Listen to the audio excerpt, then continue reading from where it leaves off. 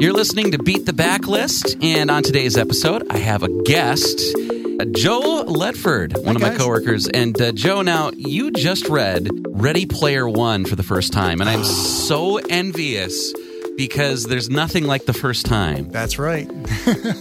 First impressions of the book. Amazing. Not only is it a gripping thriller in the way of, what's going to happen next? But it's a great nostalgia ride for those of us who grew up in the 80s. Because, of course, anybody who's read the book knows that the culture in the book is obsessed with the 80s, even though it's the future. And so the references that are continuously dropped throughout the whole book, the games that are played by Parzival, and it just brings you back to times of Atari. As you mentioned, it's a love letter to the 80s. It's also a love letter to just science fiction, fantasy, Dungeons and Dragons role-playing. Yeah. Steven Spielberg is revered, and Will Wheaton. In fact, Will Wheaton does the audiobook. He does the audiobook. He slays the audiobook. He's very good. Well, it's perfect. It's perfect casting because you know he gets it. Yeah. You know, it's not just a voice that's, I'm reading the book here. He knows what is in the nitty-gritty of this book. Now, for those who have never read the book, seriously, check it out. But give us a kind of a brief overview. This takes place in the future. Right. And society is kind of messed up. Everything is kind of apocalyptic looking. Everybody's living in trailers that are stacked upon one another. They call them stacks. The people that live in the cities have the money. The people outside, they don't. And the world is so bad that everybody has to live just to make it. They have to live in a virtual world called the Oasis. And it's the internet on steroids.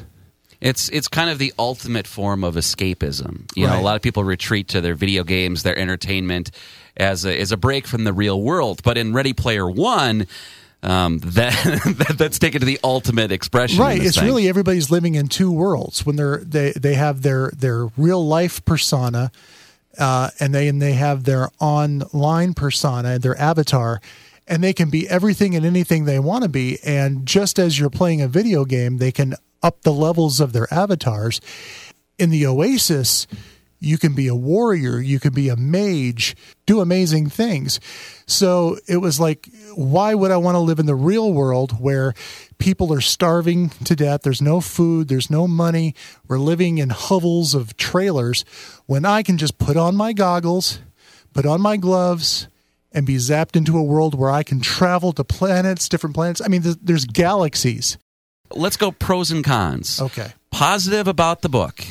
Positive about the book, it keeps your attention. It has a great payoff. It has really interesting characters. It takes place in a world that is possible. Mm-hmm. And with the technology, the way things are going, who knows? We may have an Oasis at one day. Okay, cons. Things you didn't like about the book. Maybe a little more time in the real world, because so much of the book happens in the Oasis. And Wade, who is the main character, you get to know him a little bit, but you don't really get to see him interact with people in the real world. He has a bad relationship with his aunt and her boyfriend at the beginning of the book. But and then that's never addressed again. But that's never addressed again, and he never really has any contact with physical people until way later in the book.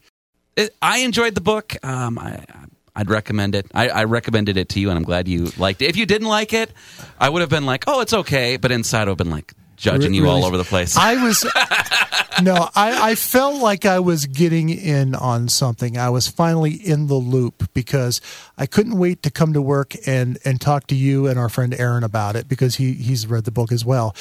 It was just, I kept wanting more. I kept wanting more. And when it was done, I was sad it was over. That's the good, when you get to the end of the book and you feel a little bit of book remorse. Yes. And you're like, I want to hang out with these characters more. I want to live in this world a little bit longer. How many DeLoreans out of 5 would you give it? Oh, I'd give it 4.5. 4.5. All right, you heard it here first. Hey, what are you reading? You can email us at backlistpodcast@gmail.com.